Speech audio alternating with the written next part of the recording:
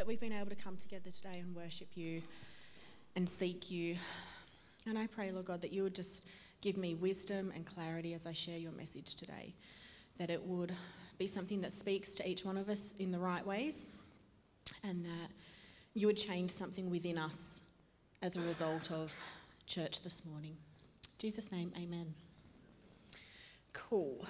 So last week, Swelly shared a message looking at Moses' life and the way that God moved to bring Israel out of oppression and slavery and into freedom, and the way that God brought justice and dignity to the captives through Moses and what happened at that time. And the cool thing is God wants to keep doing the same thing through us now.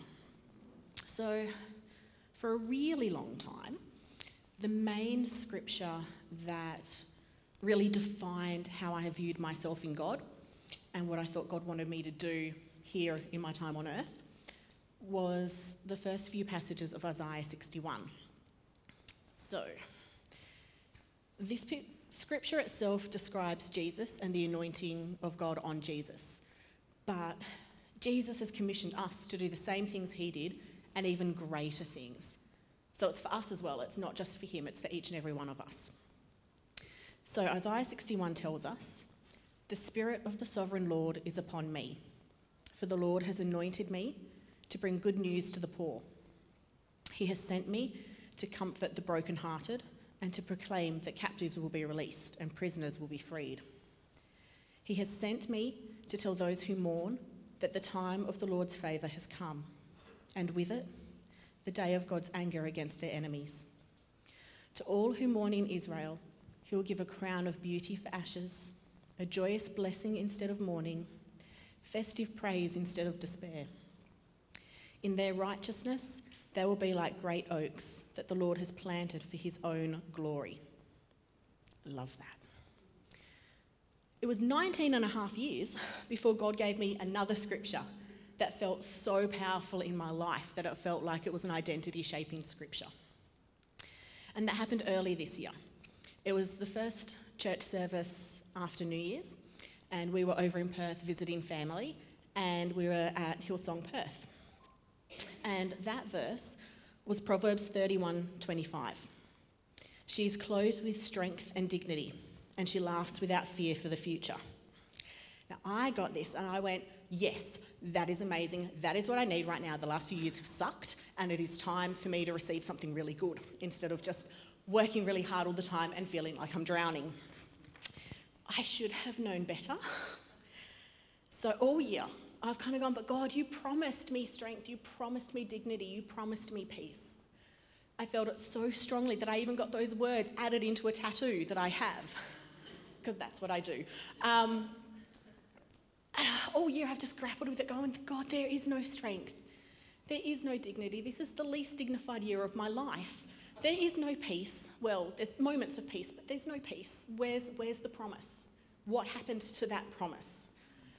And literally a couple of days before I was preparing this message, God just spoke to me and he said, I wasn't giving them to you like that. I was going to forge them in you this year.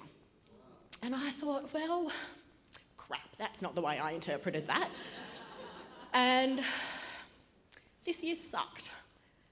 And all I know looking back is that if the things that had happened this year, though, had happened last year or the year before, it would have broken me.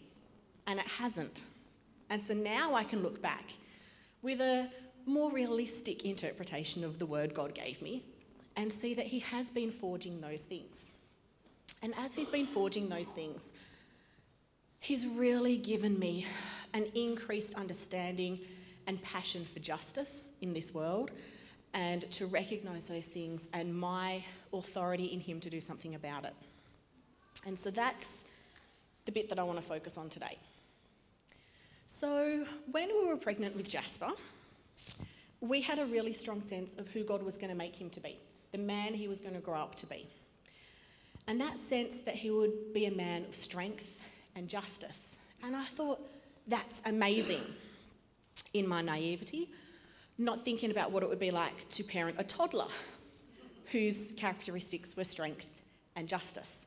For those of you who know Jasper, he is a little bulldozer tank, and he has an incredible sense of personal justice. Very age appropriate, it's all about me, he's 4 years old, and he very quickly recognises when someone has done the wrong thing to him. They ate my biscuit and it all hits the fan. But he's starting to learn the other aspects of justice, and that's kind of cool to watch. So he and Jay have developed a bit of an unfortunate habit recently of bringing things home that are not theirs. So if you see toys missing from creche, come and check my house. They do it from childcare, anywhere they go. If there is something they want, they take it. We've had lots and lots of conversations about this. iPad time has been confiscated, treats have been confiscated. Nothing's changed, they still kept doing it. So we thought, okay, we've got to do something different here. The message isn't getting through. So we started a thing where if they brought home something that wasn't theirs, when we returned that thing, they had to also donate one of their things to whoever they took it from. So there's a few random toys out at creche that weren't there before, and childcare have inherited a little bag of toys. But the other week, Jasper came home with a Hot Wheels car from creche. And when we discovered it, not from creche, from childcare, and when we discovered it, he just went straight to his room, picked up a toy that he actually plays with, not just one of the random ones hidden under a bed somewhere, and he brought it out and he put it in his bag to take back to school when he returned the original one and apologised. And I thought, oh, starting to get it. He's starting to understand that concept of repairing something that you've broken through your actions. And for me, that's what justice is. It's about our actions repairing something that's been broken in someone else's life. It's about righting something that's been wronged by adding something into it, not subtracting it. So I did some training through work recently, and I was really, really frustrated. It was 4 days of training. I had to go to Sydney, be away from family. I'm not a huge fan of Sydney at the best of times. There's just too many people. And I was up there and I was just like, this training, I don't get it. I've got a manual this thick that tells me the stuff I need to know, and you haven't even referred to it once. I think over the 4 days they maybe referred to it twice, saying this is the contents page and you can find this particular thing on this page in there. And so I was just like, why didn't you just give me the manual and let me read it? But then afterwards, it dawned on me. The whole reason that we had that training wasn't to teach us how to do the things. It was to instill in us an urgency about why it mattered that we did things differently. And that kind of blew my head a little bit because I'm a processes person. I like my ducks lined up. I want to know the how to do things. And this training really was about the why we needed to do things differently. And so today, I'm going to talk to you about justice and I'm going to talk to you about dignity. But I'm not going to tell you how to do those things. I'm going to tell you why it matters and why we as the church need to stand up and do things differently. Because I could give you 10 steps for what you need to do. You know, step 1, step 2, step 3, going on. But if it doesn't matter to you about why you should be doing it, you're not going to do it. So today's all about the why. So when we think of justice, we often think of law enforcement. Most people think of the police, the legal courts, all that system. That's a punitive justice. It focuses on a punishment for crimes, and it really does very little to bring restoration to the lives of the people who have experienced that injustice. It doesn't heal the brokenness, and it doesn't do anything for the person who has committed those wrongs either, really, to bring them to change in their lives. When we focus on a punitive justice system, God's healing doesn't flow. And that's what our world needs. So when we read the Bible, ultimately, we're reading God's healing strategy for the world. It's his work and his plan to bring healing to all of creation. And it's centred on the work of communities like ours who love God, who know God's love, and can share it to the world around them. So in the Old Testament, there's lots of different terms that are used in describing the healing strategy of God. So the main ones are shalom, which means peace, hesed, which is loving kindness, mishpat, and tedesca. I've asked Adam to help me pronounce that one, and I may still have it wrong. And those ones mean righteousness and justice. And so these terms are often clustered together in a mutually reinforcing way. So you cluster them together and they add into each other to give a bigger picture of what God's healing looks like.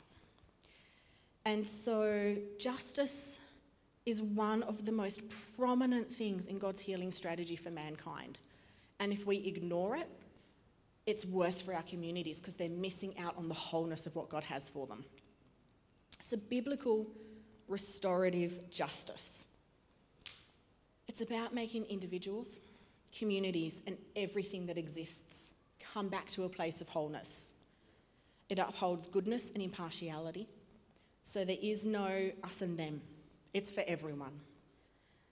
It's not about bringing punishment to people. It's about exchanging brokenness for wholeness. It is in itself an act of restoration, and it stands at the centre of who God is and what he wants from us while we're here. So then dignity comes hand in hand with justice.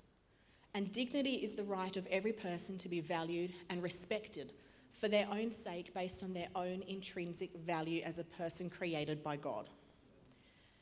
And it includes the right to be treated ethically because of that value. Separate to anything they do in their life, they are created in the image of God, they have intrinsic value, and dignity is about bringing justice to those lives so they can be restored and walk in that purpose. So as we restore people to wholeness by doing justice, we give them back their dignity. And that can only be a good thing. So we see the exchange of justice bringing restoration and dignity really clearly in Isaiah 61. So justice takes the pain of brokenness and it brings comfort.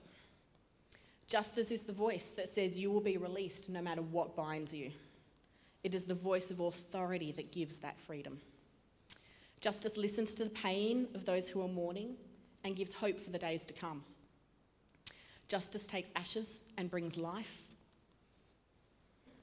and it brings beauty. It takes mourning and exchanges it for joy, and it takes despair and it exchanges it for praise. Justice raises people up into great oaks, planted by God for his own glory. So we're told that the Spirit of God was on Jesus and therefore on us.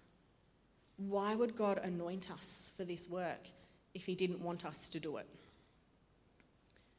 Micah 6:8 says, "Know, O people, the Lord has told you what is good, and this is what he requires of you, to do what is right, to love mercy, and to walk humbly with your God." That sounds like justice to me.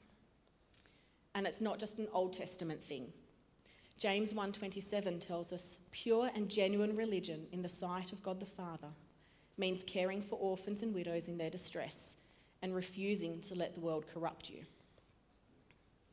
The ministry of justice is completely centred on loving people and loving our neighbours. It steps beyond equality and fairness into a generosity that brings healing through inclusiveness. It breaks down the alienations of the haves and the have-nots, of the we believe and they don't believe, all those divides. So it's really easy to look around the world and to see events and the impacts of injustice. We are saturated with images of war and poverty and disease from around the world. But sometimes it's harder to see the injustice that's in our own community and in our own backyard. So I'm going to give you some stats from Australia about some of the injustice that happens in our country. This is a snippet. They have statistics for everything, but you don't need to know all of that. You just need to know enough to get why this matters. So, In 2016 to 2017, 72,000 women, 34,000 children, and 9,000 men sought homelessness services due to fleeing family or domestic violence. That's just the ones who accessed the services. 1 in 3 women in Australia have experienced physical or sexual violence by someone who's known to them. 1 in 4 children are exposed to domestic violence. 1 in 3 victims of sexual assault and family or domestic violence are men. That's a stat that you don't hear often. Indigenous women and children are 35 times more likely than the wider female population to be hospitalised due to family violence.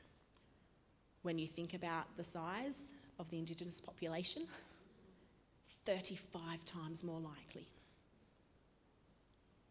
41 women have been killed in Australia by acts of violence this year so far, more than 1 a week. Last year, the whole total for the year was 51. Violence against women is estimated to cost the Australian economy $21.7 billion a year.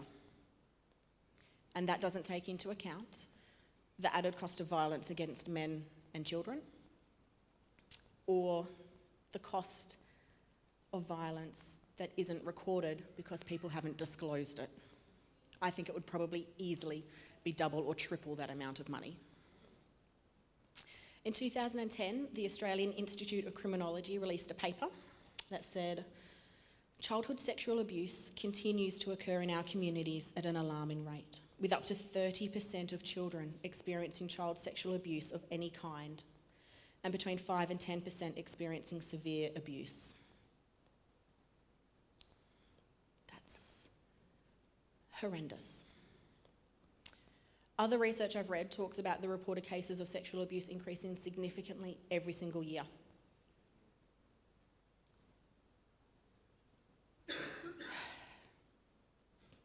Feel the weight of that for a moment.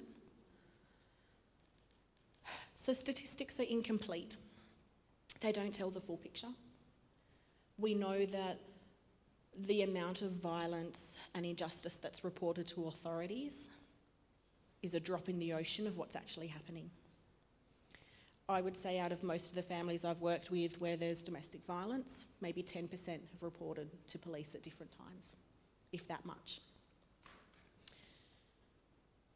So the number of people seeking homelessness, or seeking help for homelessness due to family and domestic violence will be significantly lower than the people actually experiencing that and needing that. There's one study that found that 80% of women had not reported sexual abuse, including rape. So our sexual abuse statistics are likely to be off by 80%.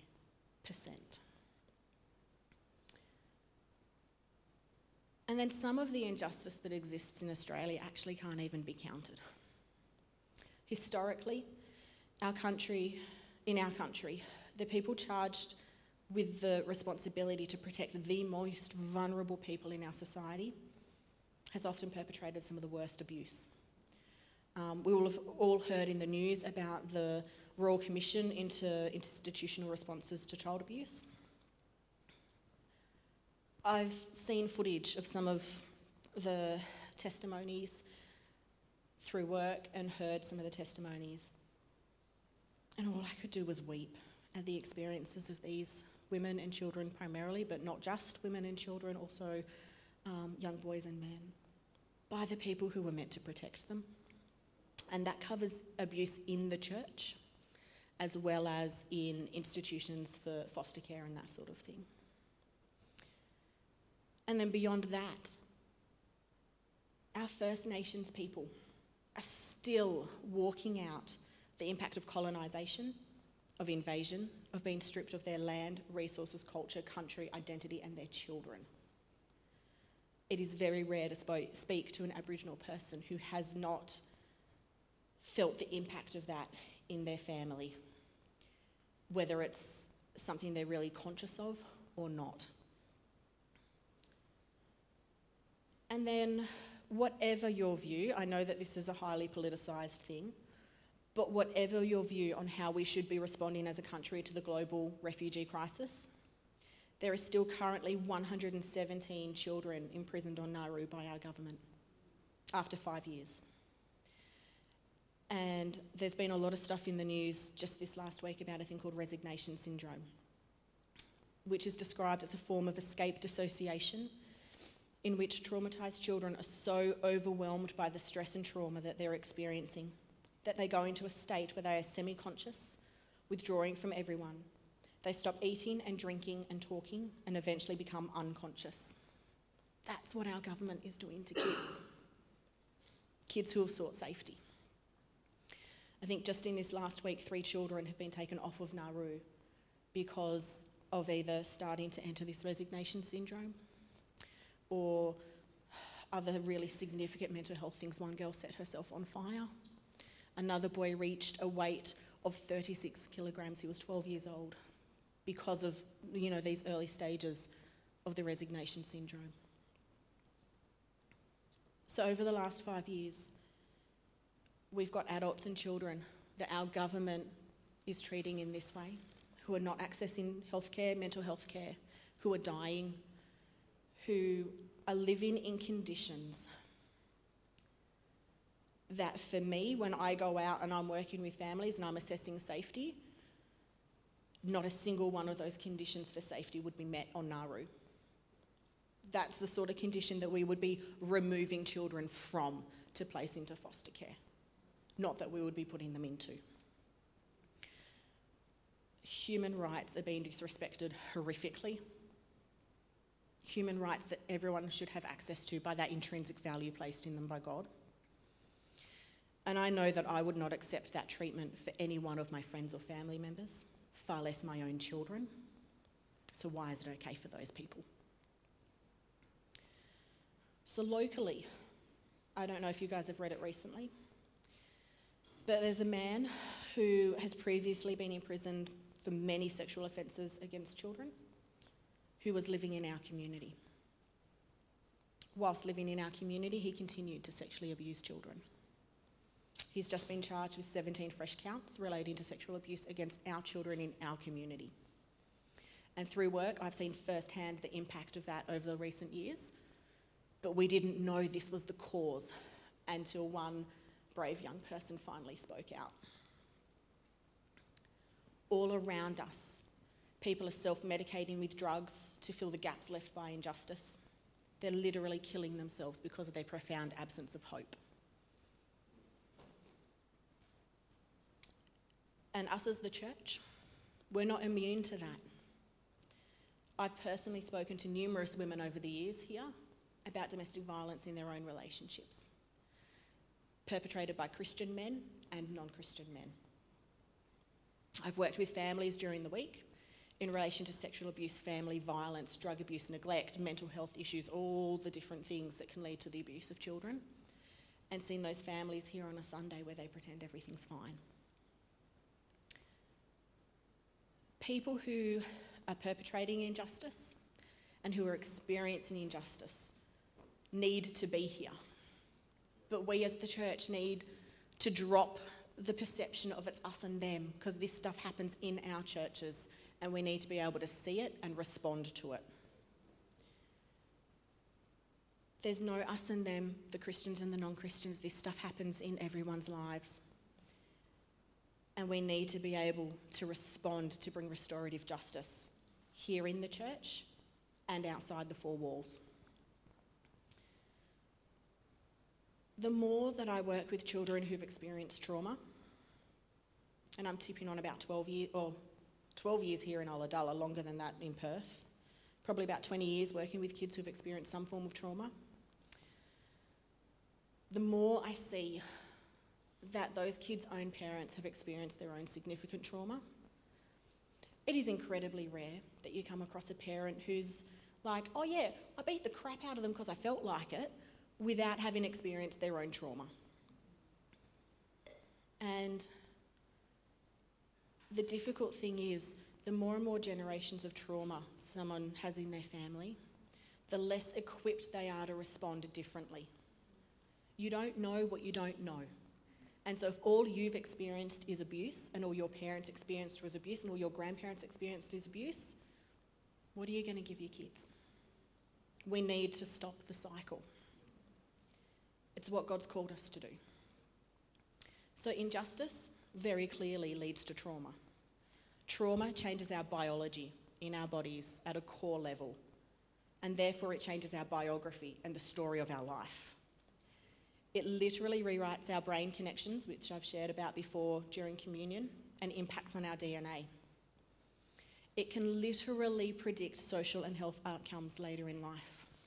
There's studies being done that show that specific combinations of adverse early childhood experiences are linked to specific outcomes later in life.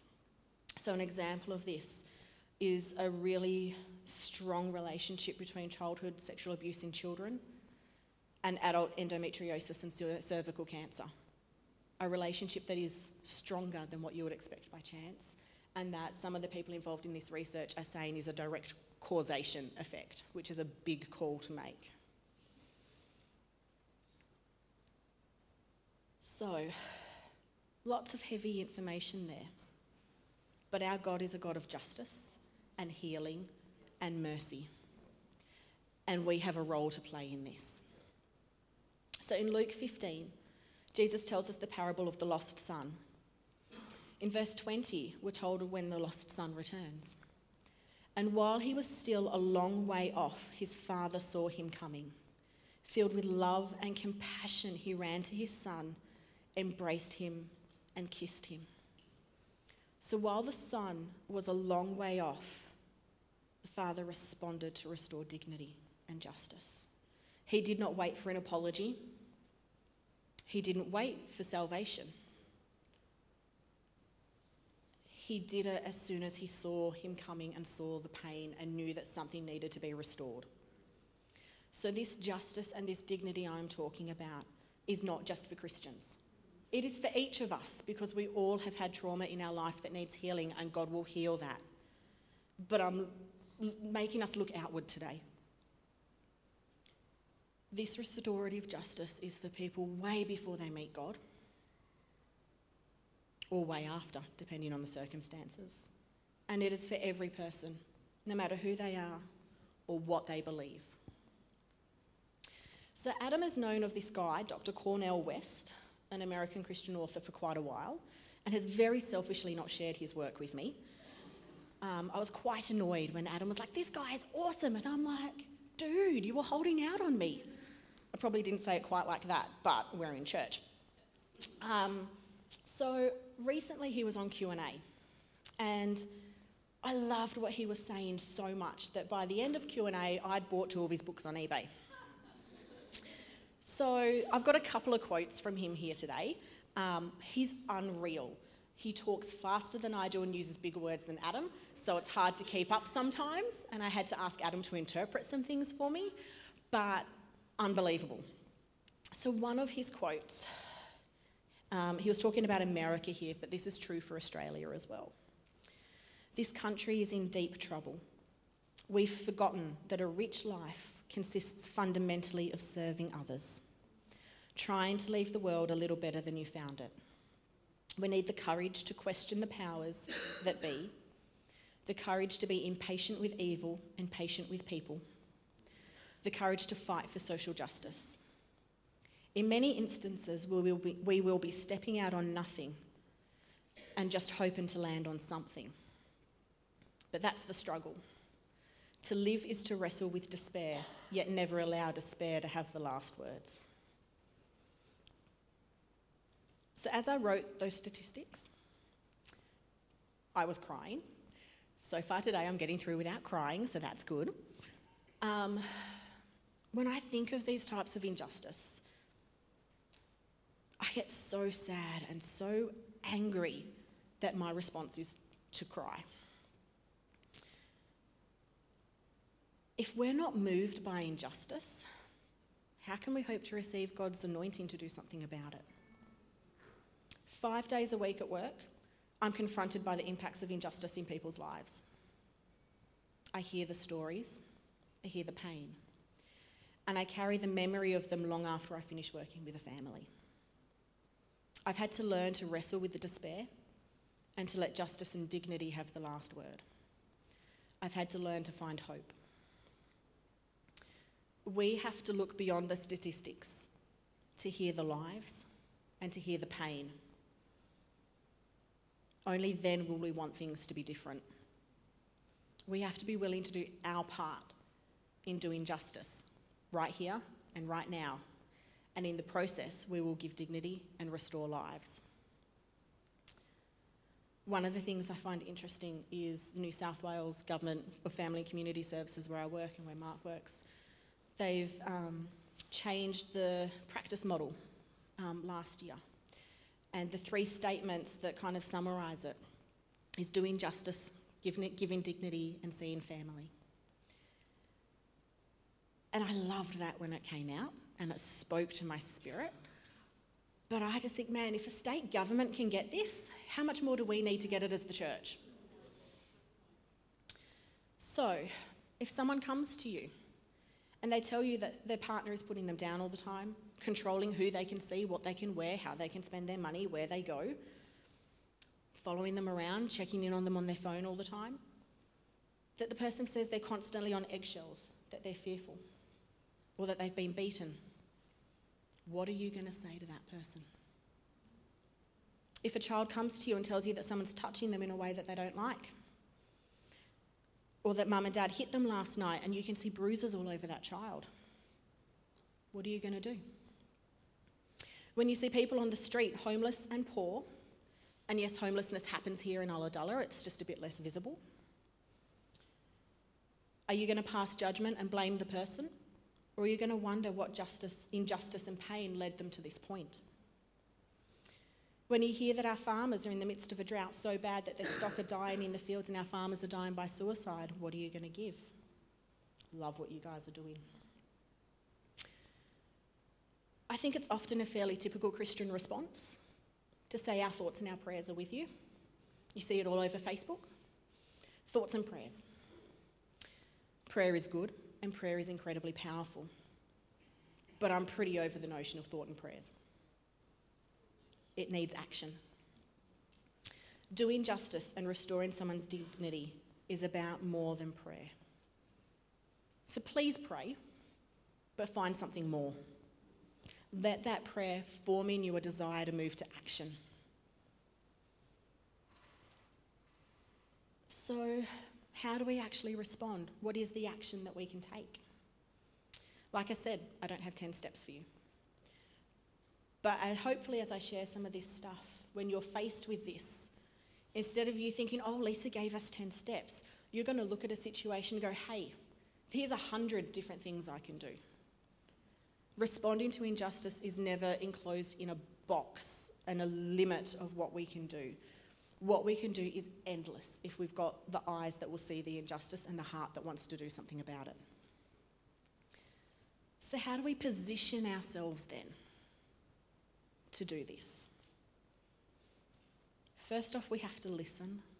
Sounds really basic, but it's actually really hard. When you're listening to someone who's telling you horrific things, you want to withdraw and protect yourself. And we need to get rid of that self-defense mechanism to actually hear people's lives. So listening gives a voice to those who are voiceless. Having a voice is the start of regaining confidence, mobility, and power in your life. So justice starts when someone listens to your pain without judging you for it. This dude, I don't actually know who he is, I just saw the quote on Facebook, but I loved it. David Augsburger said, being heard is so close to being loved that for the average person, they are indistinguishable. Dr. Cornel West. Empathy is not simply a matter of trying to imagine what others are going through, but having the will to muster enough courage to do something about it. In a way, empathy is predicated or based upon hope. So listening makes a person feel loved, is the start of restoring justice. But we need to listen in a way that we can feel what people are going through and still hold a hope for what can be. So listen to people, hear their pain, Listen from a position that's founded in empathy and hope. Standing firm in what we know Jesus can do. Feel the weight of the words that you hear. Like those stats I read out today. There's a weight that you feel when you hear that sort of thing. Imagine that weight times by probably 100 when you're listening to someone's actual story and the way this is impacting on their life.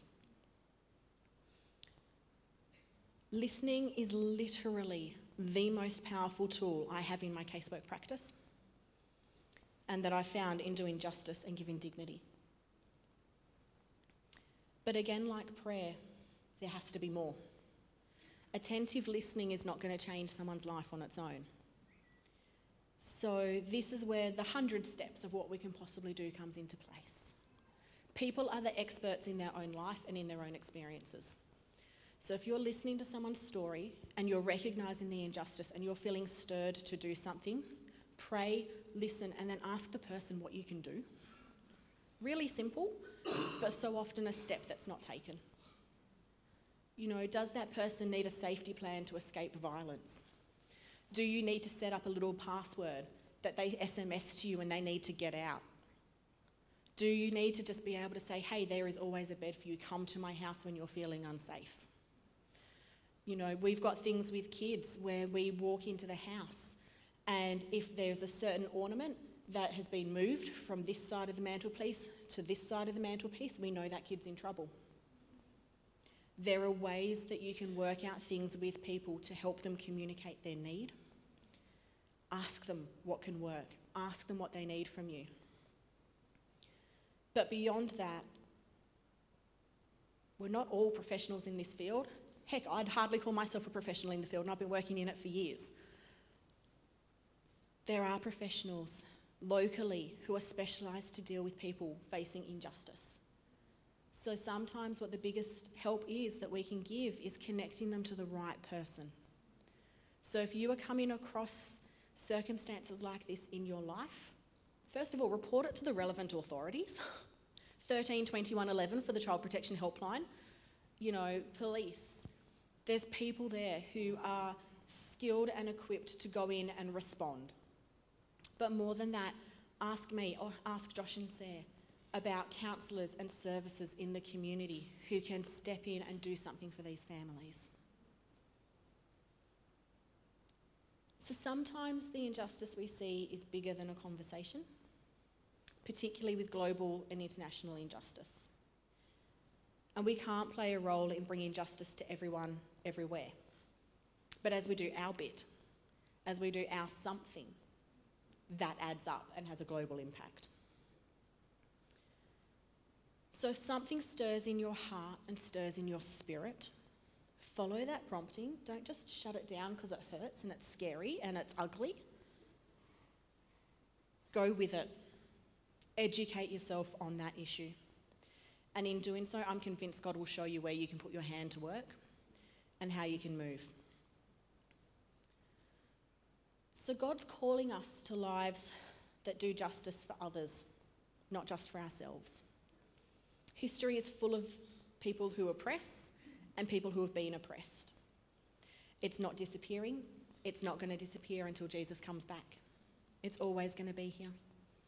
But Jesus stood up for justice over and over again, ministering into problems of violence, brokenness, conflict, and alienation.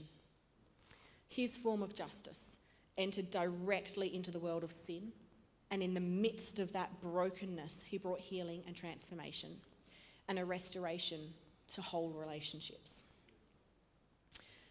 In Matthew 5:6, we're told that God blesses those who hunger and thirst for justice, for they will be satisfied.